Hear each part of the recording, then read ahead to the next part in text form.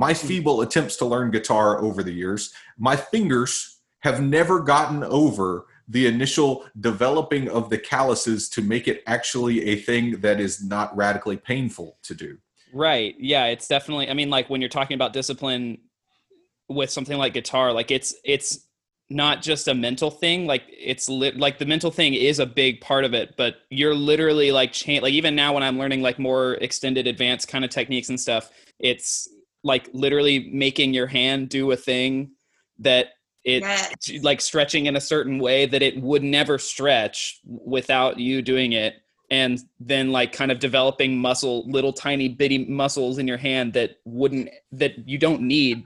So you know what I mean? So it's like, you're literally changing your hand. Like I remember, I watched a video one time, I don't know if it was a TED Talk or something, but it was somebody talking about just what happens to your hand when you learn guitar. And it was awesome. They were like, you literally are changing the physiology of your hand.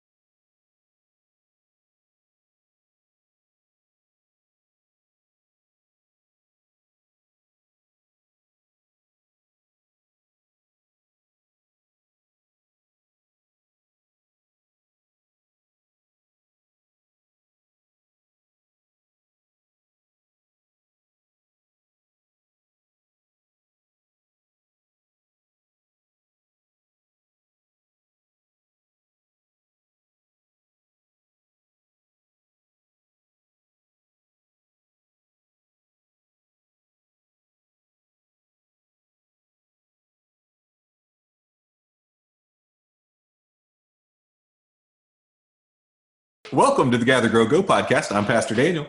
I'm Pastor Melissa. And I'm just Kiefer. And today we are pumped because we're continuing in this wilderness journey. And today we're going to talk about discipline.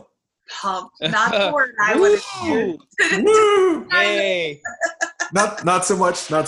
Just as a reminder for everybody, we are on this journey through the wilderness and looking at the experience of wilderness, whether it's literal wilderness or spiritual wilderness, and many of the stages that show up over the course of time as we encounter wilderness seasons. Over the last couple of weeks, we've looked at a season of complaint, a season of meltdown, and we've had a conversation about God's provision and God's place in the midst of this season of wilderness. And today we are moving to discipline. And although Melissa and Kiefer may not be as fully pumped about it as I am today, we are going to have that kind of conversation. And I think it's really interesting as we move into this season of talking about discipline. It may be a thing where we kind of have one notion in our head. Right. And I think it'd be helpful to talk about what we're actually wrestling with, because when we say discipline, the notion that comes to mind, we talked about a nun last week on the podcast, but the vision of discipline that comes to mind is the nun with the ruler ready to whack your hand in Catholic school for talking too much, right? And so that may be why we're not super pumped about discipline in general. Melissa, in a few short words, if you had to kind of help us contextualize this concept of discipline within the experience of wilderness, would it be the nun whacking your hand, or is it something different? Well, there's two different things. One, yes, very much the like you're going to get whacked with the ruler on the back of the hands. But the other kind is just like, you know, burpees. I hate burpees. Like that is the worst work. So it's like the discipline of knowing that like burpees are good for my body to do the push up and the, you know, hop up and the hop to the sky kind of thing, and then go back down and repeat. It's like, but the discipline of actually wanting to do them, that's a whole nother thing. Like, so I think there's those two images of the burpees and the nun that's going to hit you in the back of the hand. So what I hear you naming is like discipline as an action that happens to you, right? Being disciplined. Yes. And discipline as a practice within you that allows you to grow, even if it is challenging or trying. And I think there's times that those two things can go hand in hand a bit. Like, because I think there's a bit of like, so I Googled it, very official. Okay. When you Google the word discipline, right? The word is the practice of training people to obey rules or a code of behavior, sometimes using punishment to correct disobedience. Okay. So I think there's something really powerful in that, right? Like there's something very powerful about practicing things that like you do want to obey a certain set of rules or a code of behavior, or, you know, like those things that you want to. And the second is a branch of knowledge, typically one studied in higher education. So, which I think that's like, to me, that actually makes sense when you look at the first definition of discipline, to think about those higher education disciplines that you would get into, because they are the product of following the set of rules, of taking the time to study and really know them, that you can reach this really deep level of doing those disciplines. What I think is interesting in both spaces is the presence of our free choice and the responsibility and outcomes that come with that, right?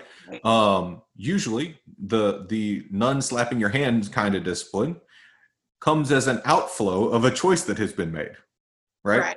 Yeah. So too does the depth of learning and wholeness that can come through either spiritual disciplines or academic disciplines or different kinds of disciplines. They're an outflow of human choices that are made. Kiefer, as you're sitting on the podcast, I can't help but think of, you know, as one of the most gifted guitarists I know, my feeble attempts to learn guitar over the years, my fingers have never gotten over the initial developing of the calluses to make it actually a thing that is not radically painful to do. Right. Yeah, it's definitely, I mean, like when you're talking about discipline with something like guitar, like it's not just a mental thing. Like it's like the mental thing is a big part of it, but you're literally like like even now when I'm learning like more extended advanced kind of techniques and stuff, it's like literally making your hand do a thing that like stretching in a certain way that it would never stretch without you doing it. And then like kind of developing little tiny bitty muscles in your hand that you don't need. So you know what I mean? So it's like, you're literally changing your hand. Like I remember, I watched a video one time, I don't know if it was a TED Talk or something, but it was somebody talking about just what happens to your hand when you learn guitar. And it was awesome. They were like, you literally are changing the physiology of your hand because you have to stretch and like, I mean, like it's, your hand does not like look and move the same after you spend an ample amount of time learning to play guitar. Like the further and further you go with it, like me learning to use my thumb, I remember there was a time like where that just hurt, like, and didn't feel right. And now I can't imagine playing without it. Like I do feel like my hand is different than it was before. Like it actually changed. That's my problem. I just have all too normal hands. They're just too normal. Everybody does have normal hands. Yeah, I don't think I was anything special. It's just kind of where we put I couldn't go to seminary, so hats off to both of you for going through that discipline. I don't know that I could have read and written that much in such a short amount of time, a relatively short amount of time.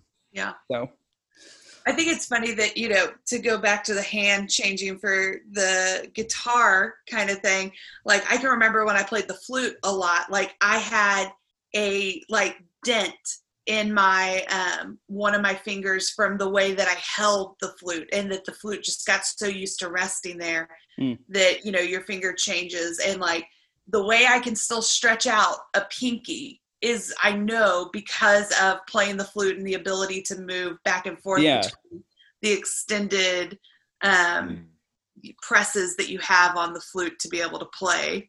So it's so interesting how that happens. You know, I think, you know, going back to our nun imagery for a second, right. I think a lot of times when we start to talk about disciplining God, we get the nun that's going to smack you on the back of the hands image, and we have like an angry man, like white man, large white beard, like and Zeus around him. Yeah, you have Zeus, exactly. Zeus with lightning bolts. Exactly. Yeah, that's going to smite you. But is that? I mean, I know what our answer is, but like, what what are we trying to say about the kind of discipline that we need to have in a wilderness season? Well, I think spent a lot of time last week talking about awareness when it came to provision, right? And awareness of where God is at work and where things have been, paths have been made straight, where provision has happened. I think from a discipline in the wilderness standpoint, there's also an awareness of the choices we are actively making, right? Because sometimes in a wilderness, one of the things that leads us to complaint and meltdown is that we feel powerless, right? We feel overwhelmed by what is there. Like we can't do anything, right? In the midst of this COVID-19 pandemic, I'm not an epidemiologist. Y'all aren't epidemiologists. Nope. We can't develop a vaccine. We can't set public health policy. We can't do so many things. We can't even make our neighbors wear a mask when they come up to our door, right? There's so many things we can't do, and that powerlessness can make us feel as though our choices don't matter, right?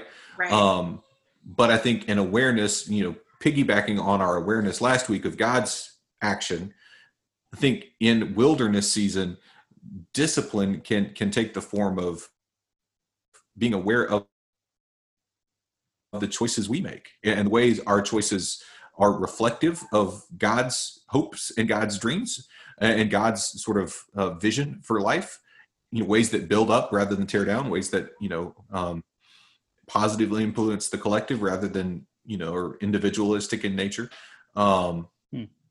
versus, choices that we think only impact us, but may actually ultimately impact others. Yeah. And so I think there's that being aware of the choice, like our choices in the discipline side of things, because we can feel like, to go back to the Zeus image, God is smiting us and it's completely outside of our control, right?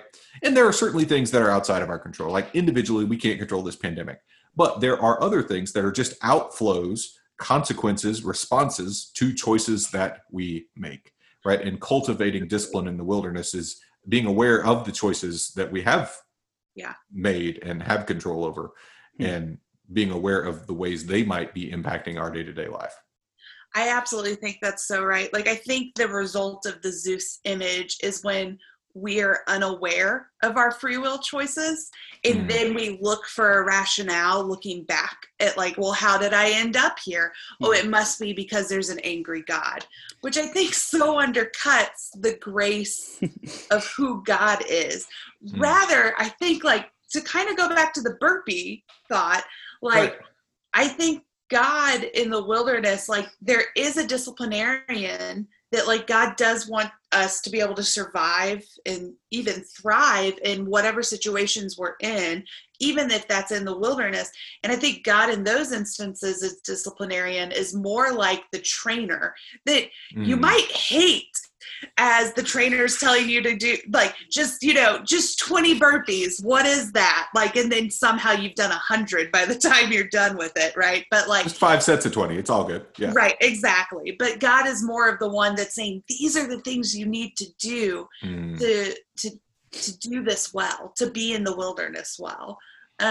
Like, you need to take the walk for your mental health to get out of the house. Like, if you're in quarantine and working from home, you need to have time where you turn off the TV, like whatever those things may be. I think God's voice is the one that offers us the intentionality to say, come spend time in prayer, come spend time in nature, come spend time in silence, those kinds of things. That, like, in the wilderness, especially, well, any season, there's self-care, but there's a lot of things that we call self-care that are actually self-indulgence. Yeah. So it's the junk food. You mean my trips to my favorite bakery aren't self-care? Well, I don't understand. It depends. How many times a week are you doing the trips? Numbers don't matter. I think this is a very Seven conversation. When does self-care become indulgence type thing? It's very like, this is the line that I have to go back and forth over all the time. I'm like, okay, was that one or four too many TV episodes today? You know, like I know I needed a brain break, you know, over the weekend, but was that too much of a brain, you know, things like that. This is definitely a conversation I've had with myself often. Well, and I love that you named that you've had that conversation with yourself often, because sometimes wilderness seasons and series of events in life reveal to us those patterns that we have, where we're prone to make those same mistakes over and over again, right? Where the circumstance of everything else highlights and lifts up for us in some ways that builds awareness of those things that we do again and again and again and again, right? Would you say we are prone to wander? Prone to wander. Yeah, that's what I was saying. Lord, that's actually a really good hymn for this series. It is. It kind of goes through all of the. It could be very much inspired by the people of Israel, right? Because in the Exodus journey, we've mentioned the Back to Egypt committee any number of times over the course of this podcast series, but they show up any number of times over the course of the narrative. And then, you know, as soon as they get to the promised land and feels like things are settled, then we get into the kings or the judges. And then, in judges, you want to talk about a cycle of people making the same kind of mistake over and over and over and over and over again. You know, it's that kind of cyclical thing. And it just makes, when you, as the omniscient reader, right, the people who know how the story ends and know the choices people are supposed to make, you go, come on, people.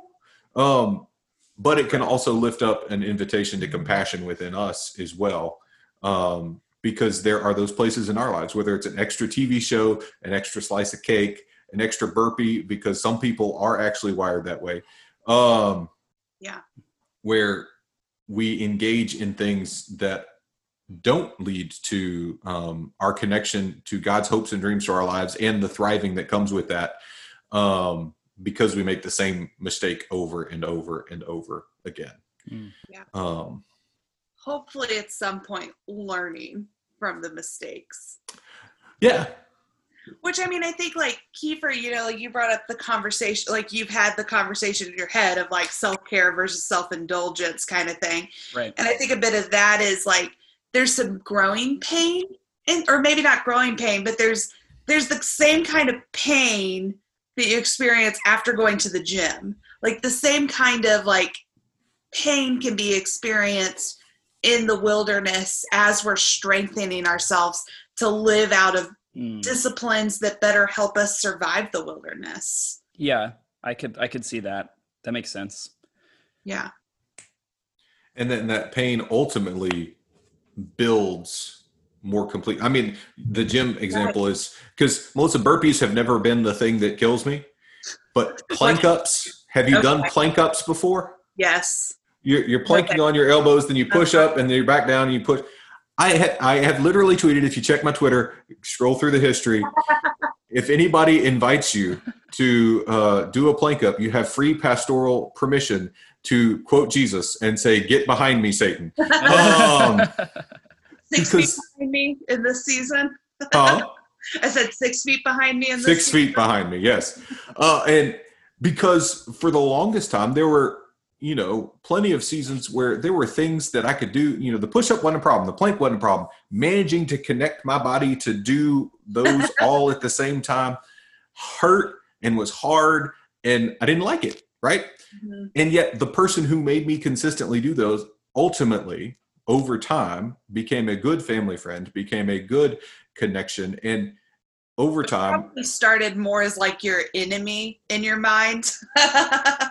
Well, especially when they mentioned plank ups. Yes. And it over the course of several months, I went from literally tweeting, anybody who says this can say, "Get behind me, Satan," to turning to April one night and going, they weren't that bad today. And you've turned a corner. Right. But that's that kind of redemptive growth. And that's very much talking about a physical, muscular buildup of strength and endurance and that kind of thing. But go ahead. No, but the same thing happens within our spirits and within our emotional lives, and sort of sometimes the pain of the repeat negative choices can ultimately lead, if we allow it, to be kind of redemptive, right? To be kind of a learning place and a place of growth, ultimately, that we become more fully who God created us to be over time because of the choices that we have kind of failed to make over an extended period. So I love a good metaphor all day, every day. But I do think this is one of the places where it can get a little murky. So I wonder, like, removing it out of our gym metaphor, like, Okay. but still taking that concept of, like, if we do these things over and over, we will be strengthened. We will be more disciplined. God will move from being Zeus in the sky, disciplinarian, to the trainer that's the good family friend. Right. God longs to be in our lives. So what are some of the practical things we can do when we find ourselves, not just in this wilderness season, but really any wilderness season, that are going to strengthen those spiritual, emotional, mental muscles within us? I think part of what comes, and Kiefer, I don't want to cut off, I want to hear from you here in a second too. Mm-hmm. The consistency of the gym metaphor applies to spiritual disciplines as well. Yeah. There have been seasons where, in prayer and in reflection, I have longed to feel like I'm hearing a word from God, right? Or to have that expression be something that is like, I feel a connection. I feel, and the times, at least for me, where the longing has been the greatest and the experience has been the lightest, it's when my engagement with the discipline has been the most inconsistent. Mm-hmm. It's as if, again, I know the metaphors have limits, but if I were to go to try to run a 8-minute mile today, I would be dying. Okay. Give me 4 months. Yeah. No problem. Maybe 5, but, anything less than an 8-minute mile, I'm going to be dying, period. But build the discipline, you build the time. I think one of the other things for me that when the consistency is there, I end up trying more different types of prayer. I know we did a whole series on different types of prayer over the course of the summer, right? Looking at different spiritual disciplines. When I'm more consistently engaged, my own kind of spiritual ADD pushes me to try different disciplines so that I'm not doing the same thing every day, right? But in the multiplicity of those spiritual disciplines, there comes greater connection and depth too, right? So when the breath prayer of one day is combined with prayers for intercession the next day, combined with Lectio Divina the next, the holistic bit of it gives power and a connection in a bigger and deeper way. Just like if you went to the gym and only worked your biceps because you wanted to have the gun show ready for summer, right? You might have good biceps, but you'd look ridiculous. You're going to look like Gru from Despicable Me by the end of it. Right. You're going to look ridiculous. And you're not going to have any kind of functional health or strength attached to it, right? It's going to be purely for show. So consistency and variety for me of intentional attempts to engage and connect to God have been really helpful as I seek to grow in a wilderness season. What about you, Kiefer? Something about discipline that I've been thinking about a lot, like probably the newest practice. I mean, guitar, I still am I would say I have a lot of discipline in, and I play daily, and I try to not just, do what I'm good at, and I try to learn often with stuff. But the other I would consider that an old discipline of mine though. Like I've been doing that since I was in, middle school. And the newest discipline that I can think of in my life has been probably meditation, the most consistent one that I've introduced into my life. And I don't know if this is necessarily different than the gym metaphor, but something that I've been thinking of this whole conversation is when you do something like meditation, it's such a different discipline than I've ever encountered before, because it's very inactive. It's the discipline comes in just sitting and Being. being. Yeah. And so part of what I've had to learn through meditation is just like this quality of the only thing, I'm not trying to achieve anything. I'm trying to, note just how crazy my brain is. Like when I sit down, like the point is to sit down, not necessarily try to clear your mind, but try to maybe focus on a thing, and then your brain wanders. And part of the process is going, oh, look, my brain's wandering. Like that's part of the discipline, is just kind of being aware of who you are. And I don't know what's different about that than I don't know like how to. Or I know there is a difference. I don't know how to necessarily put words to what the difference is between that and like what we're talking about. But there's just, I think that, I guess the point would be, whenever you do something that requires like a good amount of discipline, like knowing like having an intention and like what you're knowing, kind of the problems you're trying to solve, or whether or not you can solve the problem through what you're doing. I don't know. There's some like in our culture, it is so what can you produce? Like what you can produce is like the worth or value of who you are. Right. And so meditation is so countercultural because it says you are worthy to just be.